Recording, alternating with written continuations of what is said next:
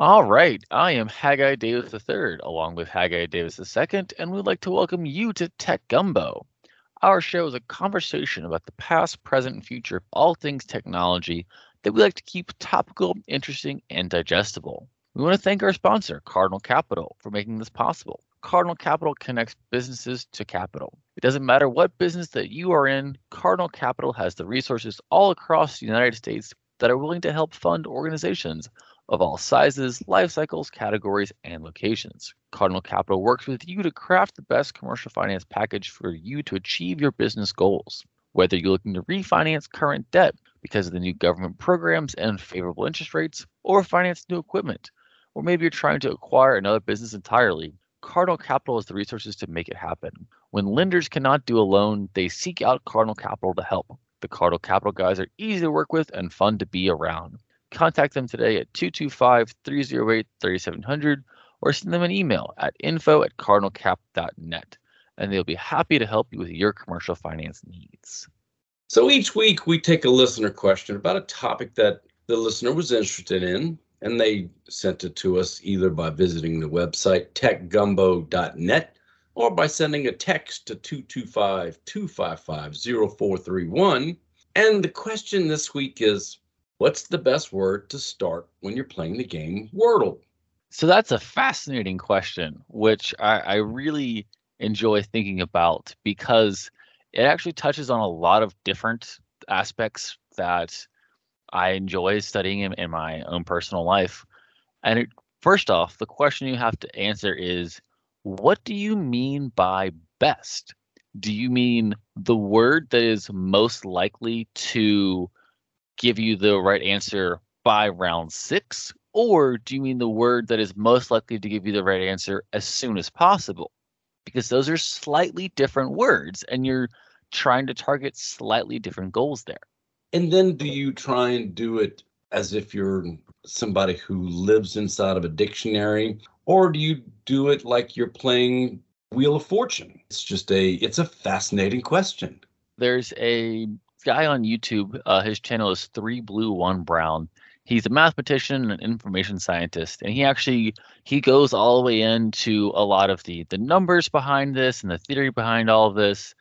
And then he even sits down and writes a program to sit there and kind of show off that here is how this all works optimally. But, by the end, he gets to the point that, okay, yeah, sure, we can have a computer sit there and calculate what is the most correct answer, but people don't really think in that way. That the amount of information and the types of thinking, that's not really how people operate. That's how computers operate. And so I would say that the best Wordle word is the one you enjoy the most because it's a game after all. And the purpose is to have fun and to beat your friends. Absolutely. I've heard people use the word adieu because it gets all the vowels out. Steam or stare, stare. I've heard different people use different words that they all think is, well, this is the best word to use. And every one of them is right, and they're all wrong. Yeah, I personally use farts because I find it funny.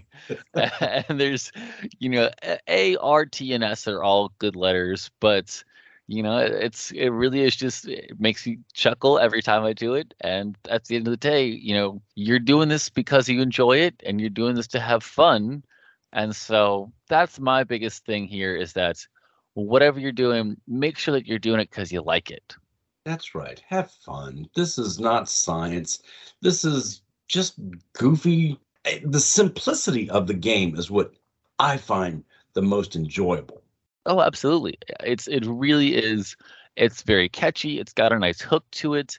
It's an excellent amount of solvable that if you sit there and you think about it and you look at the list of all the solutions, you're like, I know all of these words. These are all like fairly common words. I should be able to get all of it. You just have to really turn your brain a little bit harder to get there. And then whenever you get there, it's very satisfying. And I think it's such a fun little thing. And so that's my take on what is the best word. It's the one that you enjoy the most.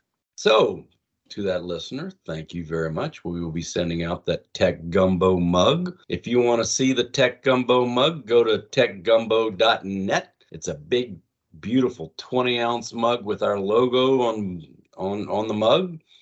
We'll be happy to send one to you for free. Send us your question. Absolutely.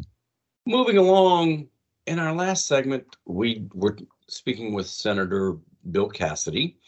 And one of the things he talked about was how big tech was cracking down in the European Union.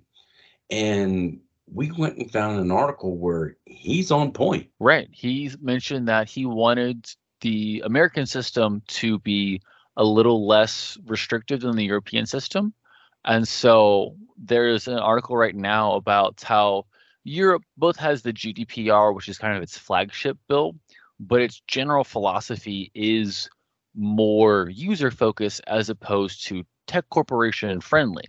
And so this new Digital Markets Act is a new bill that the EU is working on. And there's several major steps that it is proposing to take, and each one of them would have a large impact. Yeah, they're talking about really getting into forcing Google and Facebook to reveal a lot more information about their ad platforms and really kind of pulling back the curtain and seeing what's going on, who's pushing the buttons and how they're pushing them. This is a really interesting take. I don't hate it. Whenever it comes to the question of should Google and Facebook run the entire ad industry globally, and I don't really like that they do. And so if we're going to not tell them that they can't, but simply say you have to be more transparent about how it happens, then okay, you can still, as long as you still have the best product, you still will be number one. But you can't use your power to stomp on everyone and then have everything happen in a dark room somewhere. Everyone gets to see what's happening. And then if someone has a better idea and can innovate on you, you have to keep up with them. All right, this is a step that I don't hate. Another one is the interoperability of things like WhatsApp and Signal or Apple's iMessage or SMS text messaging. And that's going to be harder to pull that one off. I agree that it's forcing Facebook and Google to be more transparent is also going to be difficult. Neither of these are simple fixes, but they're big, complicated problems. And WhatsApp, Signal, and iMessage all talk to SMS. And so if you can go back and forth with SMS pretty easily, why can you not go back and forth with the other ones pretty easily? I don't think it's, just a button that they're waiting to press that they haven't yet. But whenever we talk about tech giants and their monopolies, one of the ways that they can maintain their monopoly is by limiting your ability to use a different product to interact with their product. And so if we can kind of force some of these walls to be broken down, you're creating the possibility for smaller startups to come in and continue to innovate by having new ideas that otherwise would be completely locked out, because it's not enough to have 1% of the market. If WhatsApp owns everything, you have to be on WhatsApp or die. Well, now you have some option for that third party. And so we'll keep an eye out. They're talking about they'd like to have this in place by January 1 of 2023. So there's still 9 months more of reportings that will come out on this, and we'll keep an eye out and keep you informed. Absolutely. This will be fascinating. Whatever happens, it's going to have big implications in any direction that it goes. And so we will definitely continue to cover it. Speaking of big implications, Microsoft is saying they're going to reveal the future of hybrid work with Windows 11 coming on April 5th. Yeah, maybe Microsoft will finally give us some reason to be excited about Windows 11. I'm a little skeptical, that they have some magic bullet up their sleeve that they have yet to reveal. But who knows? Maybe they do. Maybe they've solved everything and they are just waiting to package it into the next Windows 365. Yes, you can put me in that skeptical corner as well. unless all of a sudden Microsoft has come up with a brand new VPN or a brand new remote desktop session or some brand new something or other that is going to totally change the way we communicate back to the office. The type of change to actually be the future of hybrid work here, you're really getting into a lot of different complex systems, and you're going to have to convince people to change behaviors, and we'll see, but we're not holding our breath here. Exactly. We'll find out in a couple of weeks on April 5th. The next story we want to get into is Germany has officially come out and told its citizens to uninstall Kaspersky, the Russian antivirus software. We've talked about Kaspersky several times over the past several years, how the fact that they're a Russian company, and while they say they're independent, that they don't report to Vladimir Putin, it's just hard to believe that anybody does anything in Russia without getting Kremlin's approval. Right. And the US government has made similar claims in the past couple of years as well. And it really is unfortunate because it was not that long ago that Kaspersky was a top tier antivirus software. But even prior to the whole Russia-Ukraine, there was some rumblings. There were some people who said it didn't pass the smell test anymore. And so we were already hesitant on it just from some of the things that we had seen. And so the fact that the German government is coming out and taking this strong stance is really another big nail in the coffin here. Yeah, and Kaspersky did come out and say, "Hey, we believe in peaceful dialogue, and that's the only way to solve these conflicts. And we have nothing to do with the government. We're an independent company, and we're just out to try and stop antivirus and malware from circling the globe." And I'm not buying it. Yeah. If you're really not going to be any part of Russia, then move all of your offices out of Russia, sever ties with Russia, and then call it something else. It really is tough because I do believe that there are some good actors somewhere in Russia, and that it is entirely possible that the founder of Kaspersky does believe these things that he's saying, but you don't have the latitude, you don't have that luxury right now. That's not the state we're in, that's not the world we're in. And so, until they start taking more meaningful steps to actually put distance between them and Russia, I'll believe it when I see it. But as long as you're still operating, in Moscow, as long as you still continue to identify as a Russian company, I just can't. We just can't trust you. But what we can do is we can look at Mercedes and what they're about to do. This is a fascinating move.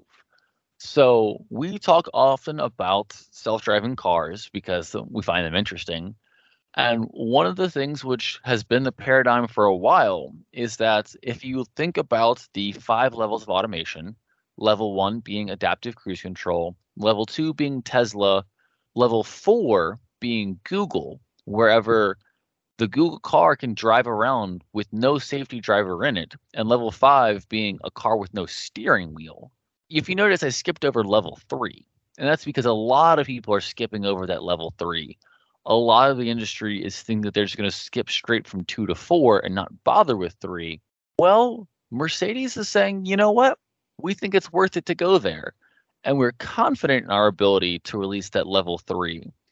And they're so confident that they're going to release their autopilot that will take full legal responsibility for whenever you have it engaged. That's the big part of this story, that they're coming out and saying, as long as you're within the parameters, as long as you fit inside the eye of this needle, we're taking full responsibility. So as long as you're on an approved road under 40 miles an hour and you're not asleep and you've got a coat hanger in your left hand out the window to get better reception from the satellite, and Jupiter and Mars are aligned and everybody's singing Kumbaya, then they'll take full responsibility. Right. So you're exaggerating a little bit there, but it is important to notice all the restrictions. So it is under 40 miles an hour, on limited access, divided highways with no stoplights, roundabouts, or other traffic control systems, no construction zones. The roads must have been pre-mapped by Mercedes for the Drive Pilot use, only during the daytime, in clear weather, without overhead restrictions, and then anything of the sort or an emergency vehicle will all automatically trigger a handoff. So yeah, Mercedes is saying that, we're going to take the bold step of full liability as long as all of these things are met here. You can check off those 20 bullet points. Now we got you covered. Something happens, it's on us. But if number 17 out of the 20 doesn't get checked, well, that's on you, buddy. I think it's still interesting as a starting point because this is the first time that we've seen any company attempt to take this strategy before. That even though they do have all of these restrictions around their system, no one else is in this place. They do specify also that you cannot go to sleep, you cannot close your eyes, you do still have to be alert. But if you were to just stare out the window or you be on your phone or something like that, that's wherever this is a step up. Because the level 2, like your Tesla, you still have to have your hands on the wheel. You're still in control on the level 2 Tesla. And so this is better than that. This is a step up. This is an improvement. It's also important to note that they have not received full permission from this yet. They still are in the process of negotiating with the government of the state of California in order to get allowances to have this technology. Because as of right now, all of this stuff is still pretty restricted and you have to do a lot of paperwork and really check a lot of government boxes in order to be able to test these sorts of things. The whole idea that Mercedes is saying, this is happening. We're doing this. We're going to take responsibility for it, even with the bunch of restrictions. They're still jumping out there. This is a big step. And by big step, it's a baby step in the overall picture of where autonomous vehicles are going to go. But it's a bold step that has to happen and will continue happening as we go along. Right. And very much what I think is going to happen is right now there's 20 restrictions. But after the first 6 months or a year or so, then they say, all right, we're comfortable enough. We've got enough miles. We can now operate at night. And so then now you remove one restriction. And then after another year or so, then they say, all right, we're comfortable enough now. You could operate at 50 miles an hour or 60 miles an hour. And then they just slowly add more and more things. And there's not going to be one giant switch that's flipped. But just every so often, you get a little bit more wiggle room. You'll be able to do a little bit more with it. It'll grow better every day. And that's how this whole process is going to go. Because while they are taking a bit of a risk here, my guess is this is an incredibly calculated risk. And they know all of the details out to multiple decimal places. And that they're only going to continue to add in these extra freedoms once they are very certain of that. And it just takes time to get there. It's all about the data. Is the more data they can take in, the more miles, like you said, that they can put underneath the wheel and have the system learn and learn and then learn and continue to learn, the more that artificial intelligence understands what's going on inside the vehicle, immediately around the vehicle, in the proximity to the vehicle, because this is going to be using LiDAR and radar and all kind of other things that you're going to have the cars ultimately will start talking to each other at some point. It's a lot of things happening that need more time. They need more study. And I think a decent portion of this is the computers learning. It's also the humans learning, that we as people need to really understand what is this capable of, what is it good at, what can it not do, and having us have these slow training wheels put on and then slowly give us more freedom to use this tool, I think is also another great way to think about this, because it's not perfect yet. It's not capable of everything, but it's on its way. Absolutely. So I'm sure you, the wise and educated student, will continue to keep us informed as to what's going on with the autonomous vehicle world. And we want to thank General Informatics for sponsoring our show.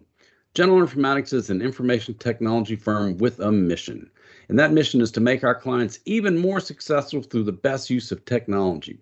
Based in Baton Rouge, Louisiana, General Informatics is a premier IT managed services provider delivering exceptional managed IT solutions to a diverse base of customers from Texas to the Carolinas. From the beginning, we have maintained our commitment to meeting the growing needs of our clients through the continuous use of innovation.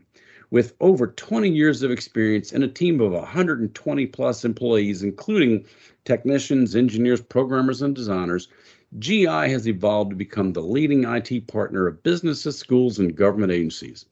Our managed services teams can run your digital infrastructure or support your team on an on-demand basis, letting you focus on your business's strength. This has become a proven formula.